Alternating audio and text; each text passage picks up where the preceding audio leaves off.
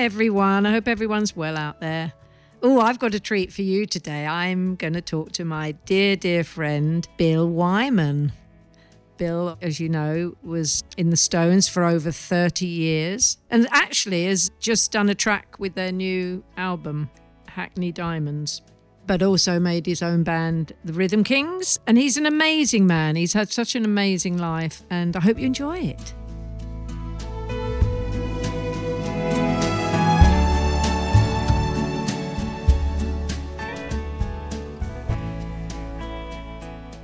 Well, hello, Bill. How are you?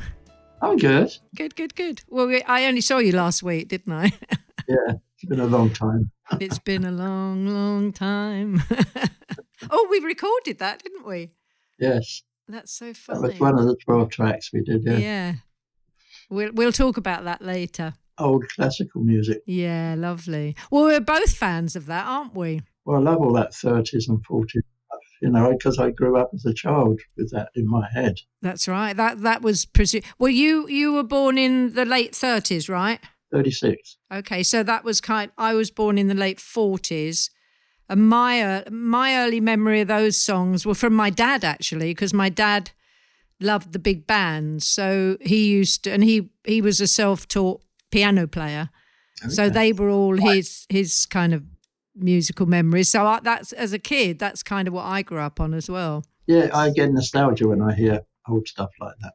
I know. It takes me back to that early childhood when I wasn't quite aware of music or just heard it. I heard my aunts listening to it and all that, you know. And would that be on kind of what they called the wireless, which we called the radio, right? The wireless that my grandfather, my dad's dad, my grandfather actually built. So it was a bit of one of the earliest ones in the street where we lived at the time. He built a wireless? Yeah. Wow, that's amazing. And it had big accumulators, you know, which were quite, you know, I used to have to take them down to the shop to change them all the time. I don't know what an accumulator is. What's an accumulator? It's just what runs the electricity for the... Oh, I see. Okay. Yeah, and it's a square glass thing, you know. I know. And I used to swap them for a new one, and I used to get a bit of the sort of acid on my fingers, and it sort of tasted quite strange. It wasn't worrying. Oh my God, you could have poisoned yourself. Well, I was only about 6 or 7 then, you know. Well, I have to say, I'm just finishing. I've got about 5 pages to go. Your gorgeous book, Billy and the Wars. It's so lovely, and it really takes you back to the war years. And you were tiny, weren't you? Well, I was 3 when it started. Yeah. Wow. So I remember the Battle of Britain. Do you? Yeah, seeing the planes going over. Yeah, all the German planes, 600. That's right. Yeah. You said there was one moment when I think you were down in the air raid shelter, and your one of your neighbours took you out to show you one of the planes going over with the bombs. That was a Doodlebug. It was a V1 rocket. Oh my God! They didn't have pilots. They were just. Oh, didn't they? I didn't know that. What, they sent up the rocket, and then it would drop. Yeah, they just had enough fuel for it to arrive over London, and then it ran out of fuel and just fell and exploded. Oh, and they used to take down about 8, 10, 12 houses. Because it says in the book that because the English intelligence were telling the Germans they were overshooting London, they dropped back on fuel, so it was hitting southeast London. Yes. Which is where you lived. Well, in our little 1 mile square area. Yeah. Between Crystal Palace, Beckenham, on the other side, Sydenham and Annerley, 1 mile square, we had 17 Doodlebugs land. Oh my God. We had one V2 rocket, the ones that went 100 miles up and came down and just exploded, and 37 bombs. Oh my goodness! And you were one of what? 4 children? One of 5. 5. Yeah. I was the eldest, but they were all evacuated. I was just with my grandmother. That's right. And actually, your memories of living with your gran sound really, really happy. Yeah, they were fantastic. And of course, I was going to school as well in the bombing and the air raids. as well. So my goodness. Are those memories really, really clear? Because you were so little. absolutely. And you said in the book you were getting on a bus age 6 on your own.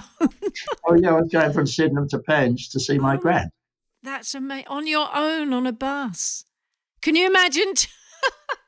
I was evacuated briefly and was unhappy, so I came back to live with my gran. My Yeah. mum just put me on the train at Nottingham.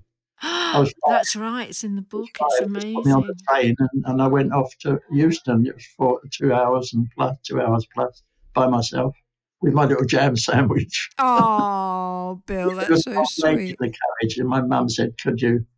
In tears, my mum was, and she Oh, I said, "Could bet. you keep your eye on him for me?" Oh, my goodness. But I That's was fine, so you know. And I remember it, distinctly. This lady amazing. gave me drinks from a little thermos she had. So Oh. a drop of tea and that in for my jam sandwich to go down.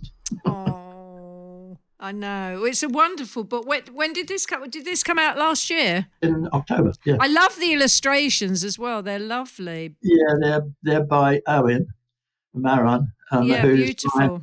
my eldest daughter's boyfriend.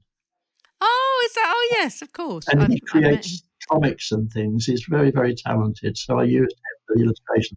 And there is that picture of me sitting in the train, isn't there? I With know. my legs hanging. And the one where you've got the real photograph of the back at the back. Oh, He's yeah. done an illustration. Oh, you look so sweet in your little white shirt. That's the earliest picture of me. That's amazing. And I was 5. Absolutely amazing. Well, it's a wonderful book. If anyone out there wants to get it, it's gorgeous. Billy in the Wars by Bill Wyman. I say I've got 5 pages to go. Oh, But okay. but the other thing I thought was lovely in it that your mum taught you to knit and sew. Can you still knit? A bit of a struggle now, yeah, because I can't remember, the different knitting things. Actually, when I talked to your friend Ronnie Wood, he still knits. He can knit, which really made me laugh. He said he's a really good knitter. But I love to knit and sew. I think our generation learned, because my mum made most of our clothes. Well, there's very little to do in those days, Yeah. so you did learn things like that. Yeah, it's lovely. And you had games to play and all that with cards and dice and the five ones. You throw one up and catch them. What's he called? Dabs. We used to call it dabs. I don't know what, 5 stone or something. It's got different names. You had those things because there was nothing else, so you had to amuse yourself. There was no television, no internet, no. Well, we didn't have electricity until I was. And I 17. love the story in the book of you saving up. You saw the bicycle in the shop window. Oh yeah. And you saved up your meager pocket money for months and months, and you take. It wasn't pocket money. Oh, it was. What was I it? used to run errands for up and down the street, and the ladies used to give me a penny or a halfpenny. Oh, okay. Penny. And then I used to collect them, and the relatives gave me 3-penny pieces or 6-penny pieces, and I just used to take them down to the man at the shop, and he put them in a little black book. And then one day, after 4 months, I went down with some more coins, and he said, "You've paid for it." Oh. And he took it down. I didn't know what to do with it. Had you ever ridden a bike? Well, I was only 6, and I wheeled it home. And when I got home, my mother thought I'd stolen it, and she smacked me and made me go take me back to the shop. And then the guy explained it to her. That's so funny. Mind you, I bet you cherished that bike because you. Yeah, well, I had it all the way through the war, and I gave it to my sister, and her children used it after the war. That's amazing.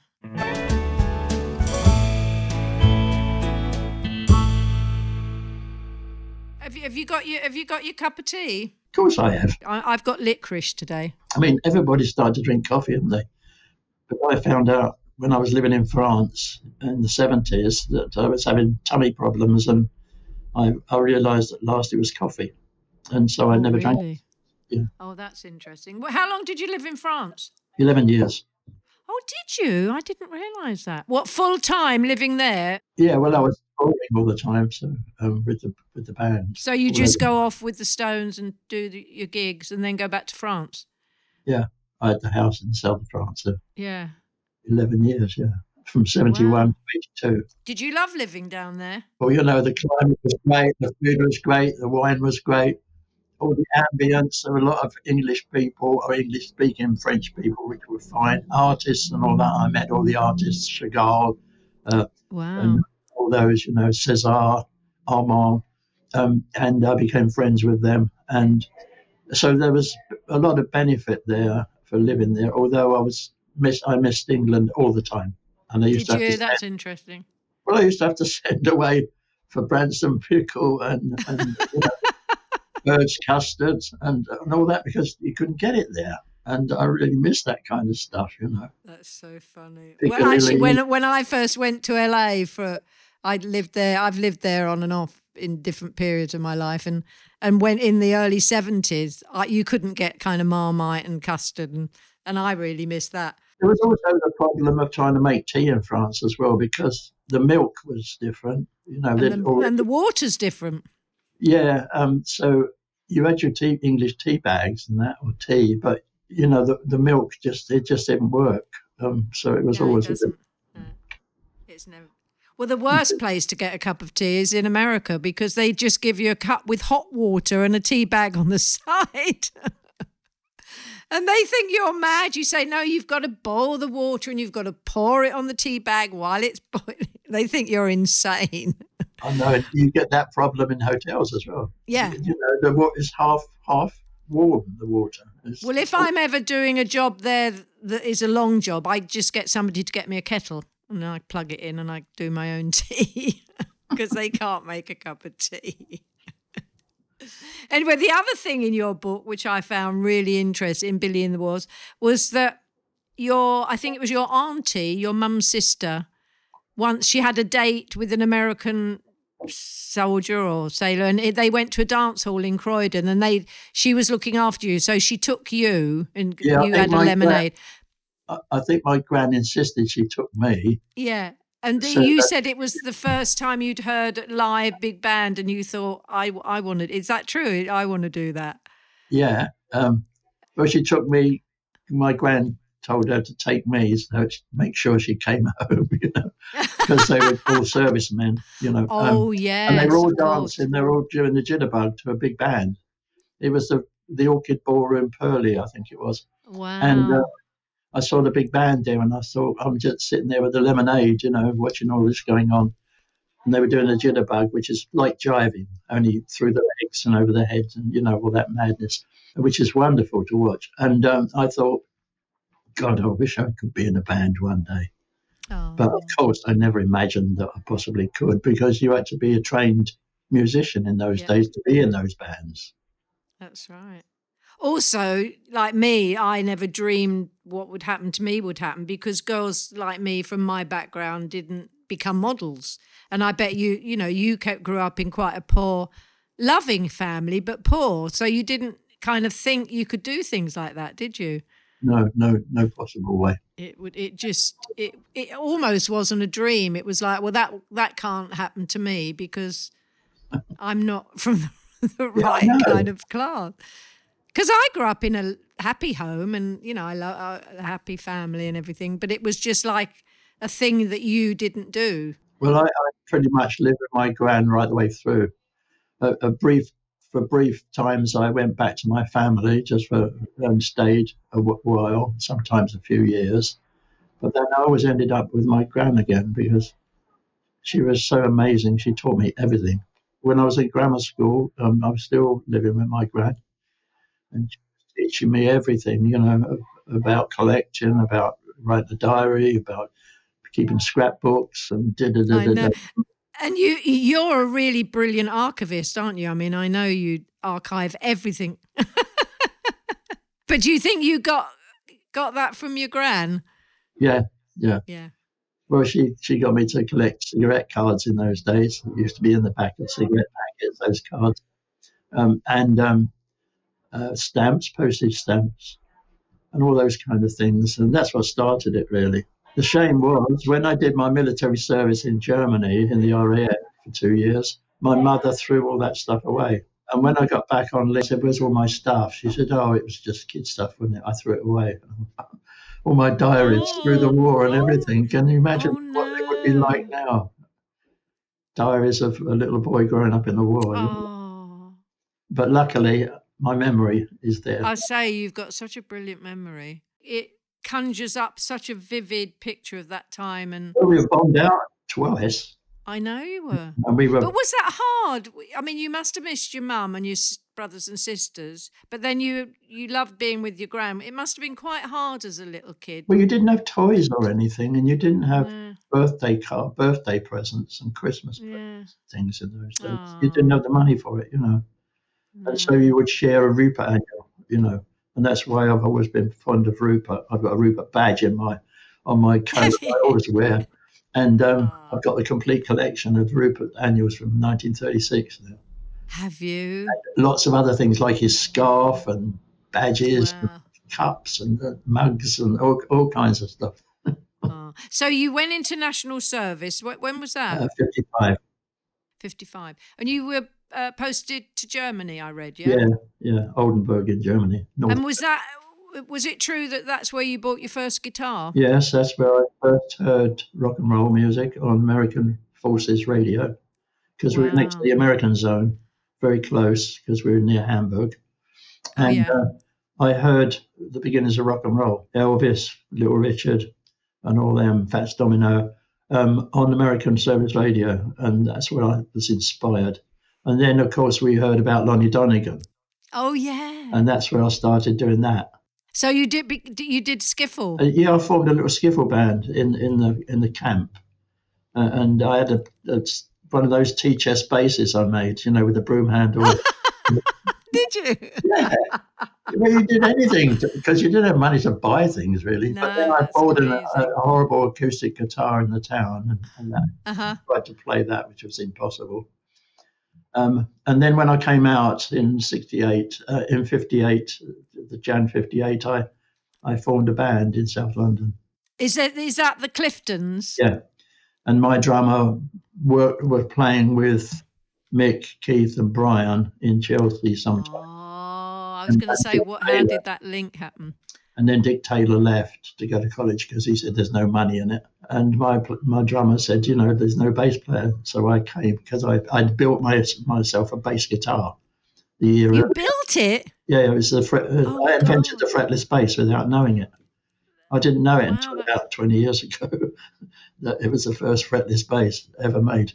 And Wow. so I joined then, and then later that he left and Charlie joined, and then I was in a band at last.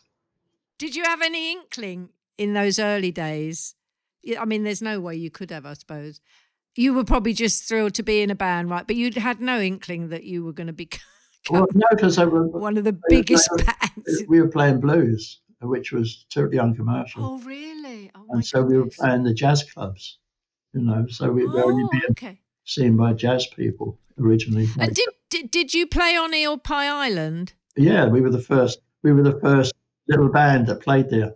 In the late 60s, I bought Mum and Dad a house on the Thames in Twickenham, Yeah, and just down the river, you could see, they were on the river. You could see Eel Pie Island, and yeah. that was the big story in Twickenham that the Rolling Stones started their career on Eel Pie Island. Is that Well, we true? didn't start our career there, but we were there. Yeah. And we started in Richmond actually. We were playing the clubs in London, and then we got fired by the jazz people because they didn't like us getting the applause that they weren't getting. The traditional jazz bands, the three Oh. Bs. Acker Bilk, Chris Barber, and who's the other one? Kenny Ball.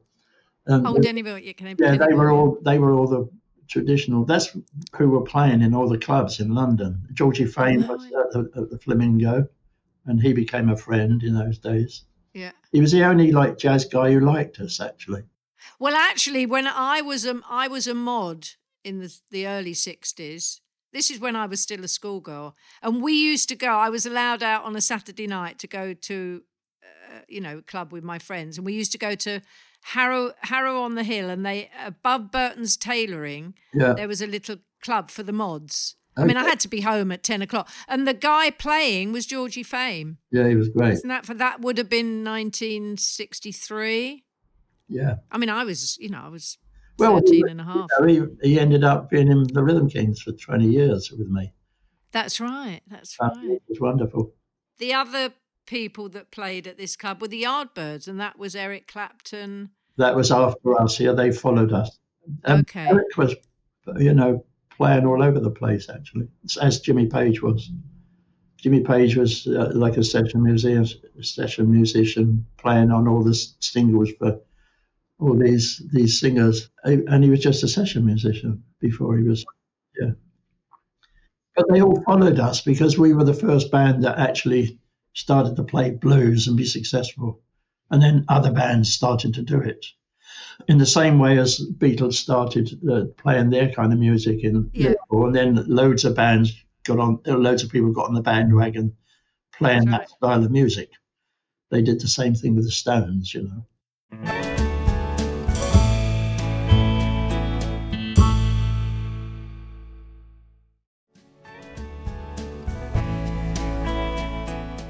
Hello everyone, Twiggy here. You all know how much I love things that are chic yet practical. Today, I want to tell you about my latest find, Sarah Harron handbags, particularly the Jasmine crossbody handbag in pink mock rock. This handbag is really great. It's made from a delightful pink mock rock leather, and you can tell that each piece is crafted with so much care. When you open it up, you're greeted by a soft pink interior with 2 handy pockets to keep your bits and bobs in place. It's also very versatile. You can wear it across your body or sling it over your shoulder. Sarah Harron has many different styles and colours of handbags to suit your personal taste. So, why not treat yourself to a Sarah Harron bag? My bag and more gorgeous ones are on their website, sarahharron.com. That's sarahharran.com. These bags are more than just accessories. They are your trusty sidekicks for every moment. Dive into the world of Sarah Harron handbags, where style meets everyday life.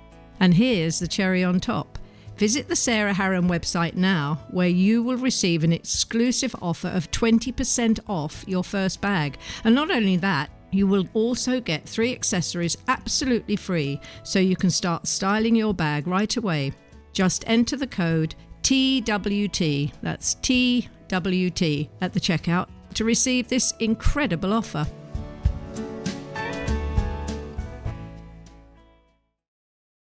So when was the moment when it went from playing little clubs to going? Was it the release of a single, or was it what turned you into like mega stars? Yeah, 64 and the in 63. 63 was our first single in the June. And in the autumn, we played a package tour around England, and we were 4th on the bill to Everly Brothers, Little Richard, and Bo Diddley. Oh, wow. Amazing. So that was an education, being on a big stage all the time and watching, the way they performed and all that. And we learned a lot from those kind of people. And then the next thing we were doing, we were fronting a package tour with the Ronettes, and so on after that. That's when we started to become really big. And was it like one single like Satisfaction that really rocketed? That was much later. That was much later. Yeah. I'm trying to think of what was the first big single? First big one was our third single, which was Not Fade Away. Oh, Not Fade Away. I'm going to tell you how I'm going to be. Yeah, I'm going to give your love to me. I love that. Yeah, because I was a mod in that time, so I do remember it. I just couldn't remember which was the first one. Yeah, they got to number 3 in the charts. Yeah. And at the end of the year, it was voted Best Song of the Year. Did it? Well, I'm not surprised. It was a great song, actually. What about things like Paint It Black? Was that later? I love that. Oh, yeah, that's much later. Much later. I haven't got my chronological order is terrible. And when did you first go to America?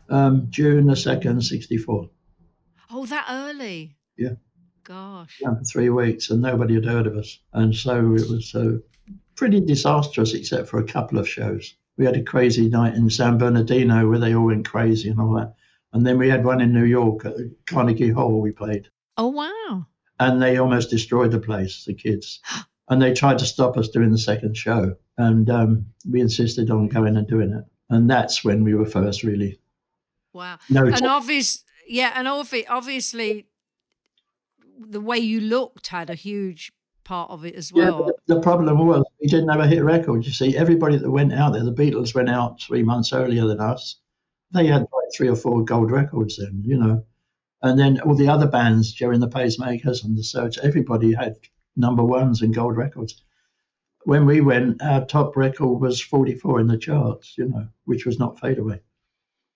Oh, And wow. so we were unknown really, and it was a bit of a disaster. But those 2 crazy shows started it. So when we went back the following November of '64, it was successful. And was that through word of mouth, or did it get in the press? Or It got in the press, of course. Yeah. in the press. Yeah. I first went into the States in 1967, and compared to the girls of my age, I mean, I was just 17 then. You would have had mini skirts, but they wouldn't. Yeah. In America. I looked like an alien being next to. They looked like they were dressed like Jackie Kennedy with knee-length skirts and little hats and handbags and twin sets. Yeah. And I had mini skirts and my hair and my eyelashes. I must have looked like this And they used to have their weirdo. hair up, didn't they? That's right. It was so funny because they were that far behind fashion-wise, and same with you guys in the bands. Well, we were criticised because we didn't wear uniforms or anything. We didn't wear makeup. Oh yeah, because all the American bands always dressed alike, didn't Well, all they? the English did as well. We were the first band that went on stage casual clothes because we didn't have the money for uniforms originally. That was the original reason. And then when Andrew Oldham tried to get us in uniforms, we wouldn't wear them. And then the whole year went by, and the bands were still all doing the dances and all doing the same clothes, same guitars and all that. And then suddenly everybody started to change a bit, 64, 65. So then you became mega. I mean, I can't even imagine how many hits you had. How many hit albums of you were with them for what, 30 years? I was for 31 years, yeah, from the beginning to 90. Well, I left in 91, but they wouldn't believe me. And they refused to accept I'd left. They just were saying all the time, "You haven't left." And I said, "I have. I've left it now." And it wasn't till 93, 2 years later, when they were starting to get together to do the next tour, which happened in 94, of course, they said, "You actually have left, haven't you?" I said, "I left 2 years ago." You wouldn't accept it. And then they finally accepted. So they say that I left in 1993. Was that because you were just sick of traveling, or I just had enough, and it was half my life. I'd always, I know. And I thought, well, I've got other things to do. I want to do photography. I want to do archaeology. I want to write books. I want to have photo exhibitions if I can, and do all kinds of different things. Play charity cricket. I had so many things I wanted to do because I used to read about everything, ancient cultures and all that, while I was on the road, and I'd take photos as well. And so I had this whole other life I wanted to live.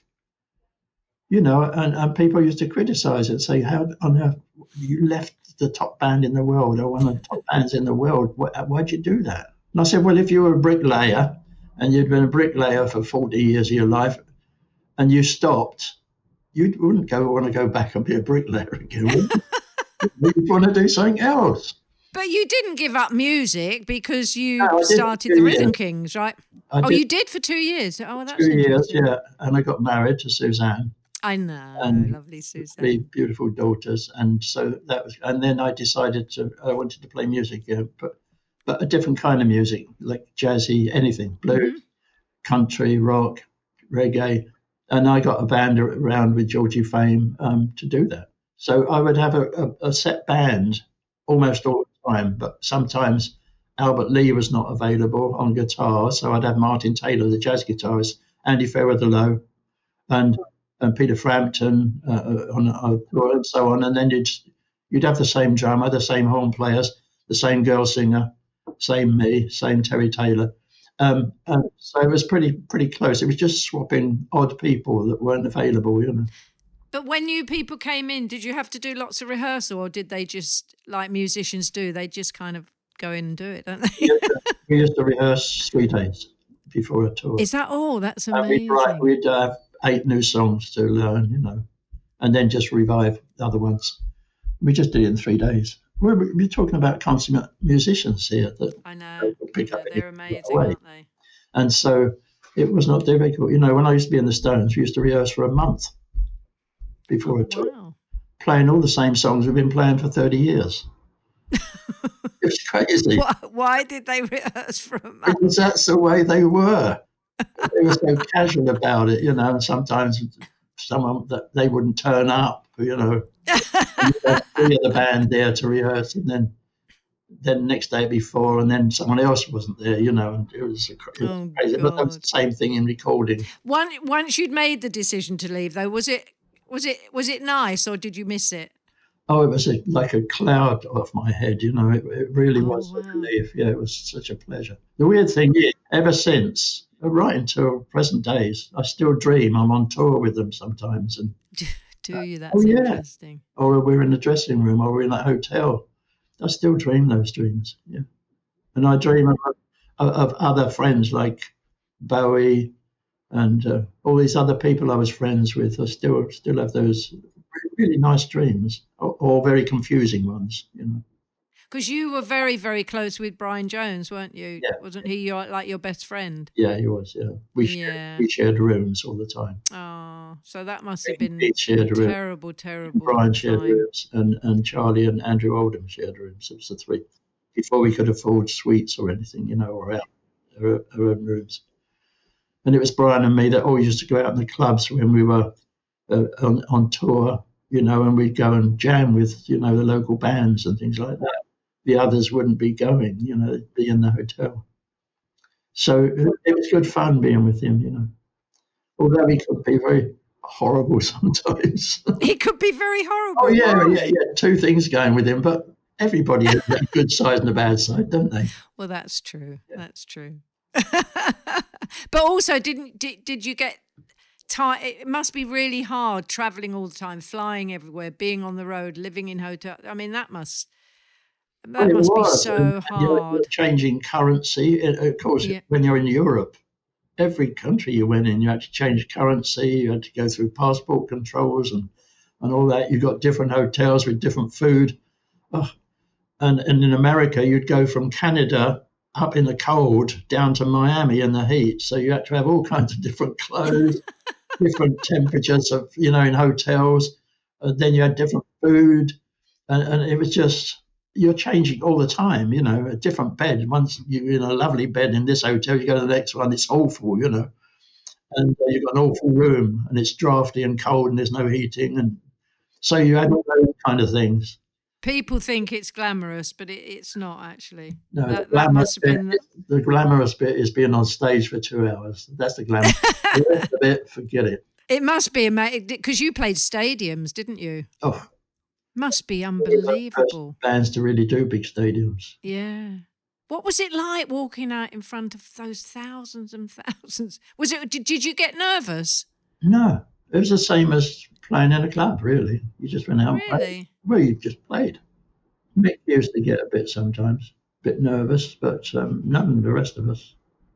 So you all had each other to lean on. So you weren't like a solo artist. If you were like Roy Orbison or something, you're on your own. You go out there and you've got to do it, or even Elvis, you know, you're on your own. But you've got people backing you. Did you ever meet Elvis? No, I never met Elvis. Were you a fan? Oh, yeah, of his early years, yeah. Doing That's All Right, Mama, and all those things. Yeah, but I did meet most other ones, like Roy Orbison and all those, you know, because we toured with those people. Yeah. Was he amazing, Roy Orbison? He was. That's an extraordinary voice, isn't it? Yeah. We toured Australia and New Zealand with him. Well, we had so many people. We got Ike Tina Turner in '67 to come to England, you know, when they started to be famous. We played with Stevie Wonder. We always had top artists. You know, we always played with the top artists at the time. We were never scared of having a really, you know, other top bands with us, you know. Yeah. Yeah, they might have had better records than us, better singers than us or something, but we were the best live band.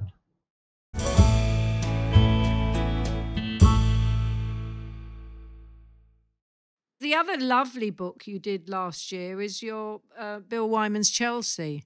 What gave you the idea to do Well, that? I was just walking around Chelsea, for exercise, like an hour every day, and I used to take my camera and just shoot the odd photo of the river or something. And I ended up with so many photos that I thought, maybe I'll do a book on London, of the whole of London. Then I thought, oh, that's like Encyclopedia Britannica. I'd never get around to finishing it. There's so much. So I thought, oh well, I could do one of Chelsea because I live here. And so in 4 years, I walked every street of Chelsea, and Did you? there's hundreds of streets, and I took photos of anything unusual, interesting, different in every street, from door knockers to toilet to Yeah. towel hole covers on the pavement, to trees, to bushes, to front doors, to statues on walls, and there was so Brilliant. much stuff, and I ended up with almost 2,000 photos.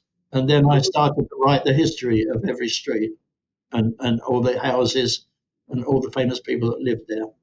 It's a fabulous book. Anyone out there listening, it's called Bill Wyman's Chelsea. It's really, really interesting. I mean, I live in kind of Kensington, and I know Chelsea quite well, but I learnt so much from your book. It's brilliant. Well, it's extraordinary how many famous people actually lived in Chelsea over the years. Even people like Mozart was here briefly, and Really? yeah, it's craziness. Of course, Agatha Christie. There was, Uh-huh. you name anybody. Oscar Well, Wilde. it was always quite an arty kind of village, wasn't it? Well, it started off with Henry VIII set his manor down there because That's he right. used to go to the other guy who he beheaded in the end, the old church, Sir Thomas More. Yeah. He had his manor there, and Henry used to come there first, and he liked it so much that he built a manor there. So, and then Elizabeth, the Queen, used to walk Chelsea, and you go up one street, and there's where they were sheltering under an elm tree in a storm, and it's called the Queen's Elm. A pub there on the Wow. corner, and there's all that kind of Amazing. history that you Because never. when Elizabeth the first time, it must have been in the middle of the countryside, Chelsea, wasn't it? Yeah, it was like a little village by the river. All the artists were here. Yeah. Um, I knew it was a very artistic centre.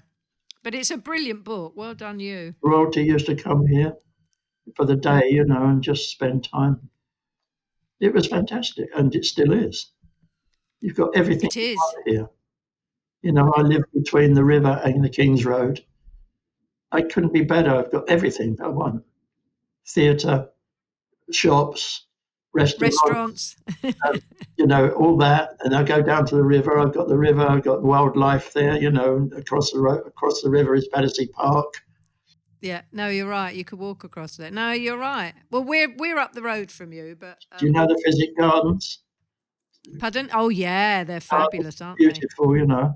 Hans Sloane Abs- built that as he was partly to do with the British Museum as well. Uh-huh. And so there's memorials to him. There's so many famous people that did so many great things who lived in Chelsea. No, it's amazing.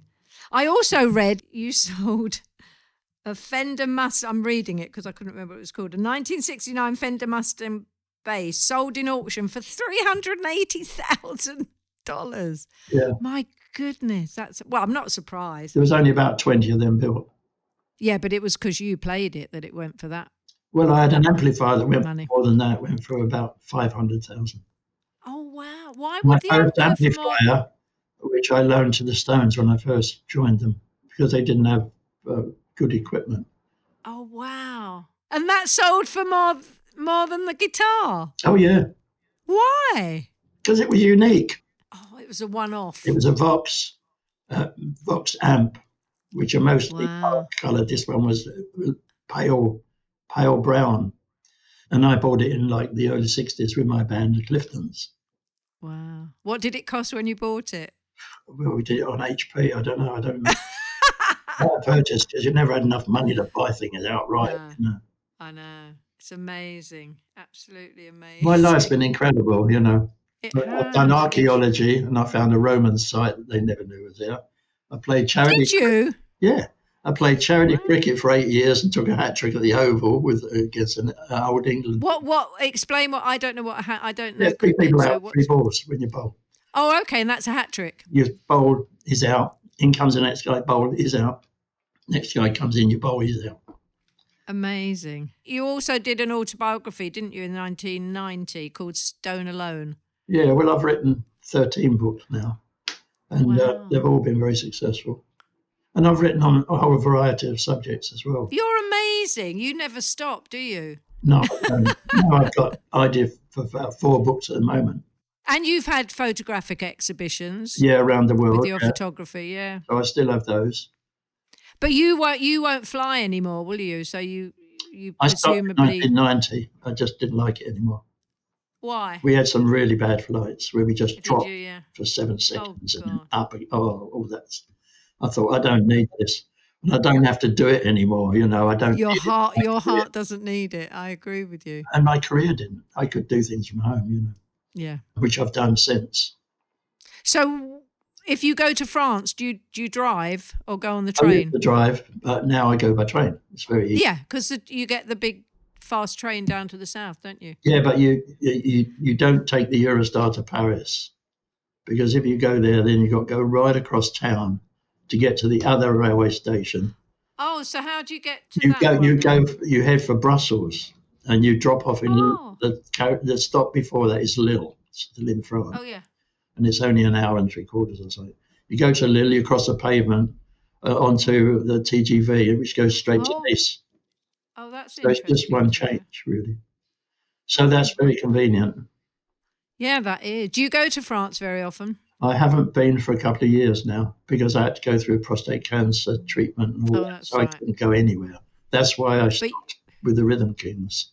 Yeah, but you're well now, aren't you? Oh yeah, I got cured. Yeah, Yeah. Yeah. Yeah. I was lucky. That's brilliant. They found it early, you know. So I was Well, lucky.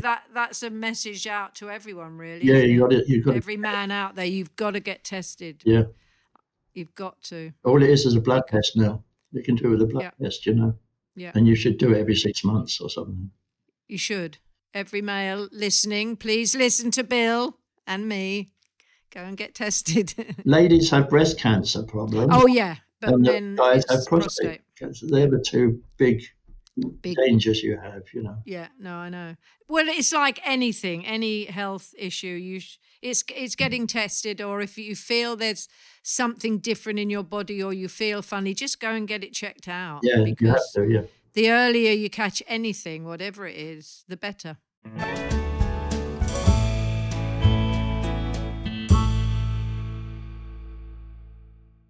I just wanted, I mean, we haven't announced it yet, but we've been working together, haven't we? Yep. Well, I've got a solo album coming out in March, April, which I finished quite a while back. And then I started to work with you, doing all these traditional songs from the 30s, 40s, 50s. And I just asked you if you wanted to do it, if you remember. I did. And then COVID came along. We were which stopped us. But Skyped for about 2 we made years. selections of kind of songs or traditional songs we wanted to do. And then you brilliantly, because we had so many songs from that period, and you kept sending me ones. Lots of them I knew and lots I didn't. But I love that period, you know, and I've done things on stage and on film. My first film, The Boyfriend, was all 1920s music. So I love all that. That's where I heard your voice and I thought, you know, you'd be perfect for this stuff. Oh, well, thank you. But then you narrowed it down because I kept picking the ones you sent me. I kept picking, and you said, a lot of these are by Mary Ford and Les Paul. So why don't we do like a tribute to them? Yeah. And so they are all Mary Ford and Les Paul songs, aren't they? Yeah, they're all the ones they covered, you know, which are all classic songs anyway. Yeah. They're and I did it in a different way, didn't I? We didn't have a drummer. I just did a piano, bass, and guitars. That's all it is. And you singing. And lovely Bev doing the backing. She's brilliant. Who was in the Rhythm Kings for 20 years. So I knew how she'd do it. And so we've just got to finish it off now, you know. I know, it's exciting. And it sounds lovely. Scary, exciting, thank you. Listen, thank you so much for talking to me on my podcast. It's lovely. It's funny when you talk to somebody you know so well and a friend, but it's lovely because lovely stories come out. And again, do get these books, Billy in the Wars and Bill Wyman's Chelsea. They're absolutely fabulous. Thank you. Billy in the Wars really touched my heart. It's so touching to read. It's lovely. And it's so lovely because you obviously had some hard times, but there was a lot of love there as well, which is lovely. Anyway, I'll see you soon, and thank you. Thank you. It's been fun.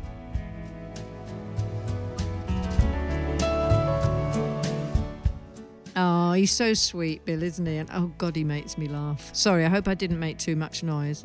I do get the giggles a bit, but his stories are extraordinary when you think of, his upbringing and do try and get the books. They're fabulous. Bill Wyman's Chelsea and Billy in the Wars. Quite touching. And hopefully the album I'm doing with him will come out soon. It's quite exciting. Anyway, take care and I'll see you soon. Bye. If this is your first time listening to Tea with Twiggy, please do remember to tell your friends. You can also subscribe for free on your podcast app and listen to all my previous guests. If you want to connect with me, I'd love to hear from you. You can find me on Twitter @Twiggy, or you can find me on Instagram @TwiggyLawson. My thanks go to all the people that have helped this podcast happen. Many thanks to James Carroll and all the team at North Bank Talent Management. Thanks to all the team at Stripped Media, including Ben Williams, who edits the show, my producer Kobe Omanaka, and executive producers Tom Wally and Dave Corkery. The music you can hear now is my version of Waterloo Sunset by the Kinks. If you'd like to hear the whole song, you can find it and all the other songs I've recorded on iTunes and Spotify, so check it out. I look forward to you joining me for my next episode. So see you then. Bye.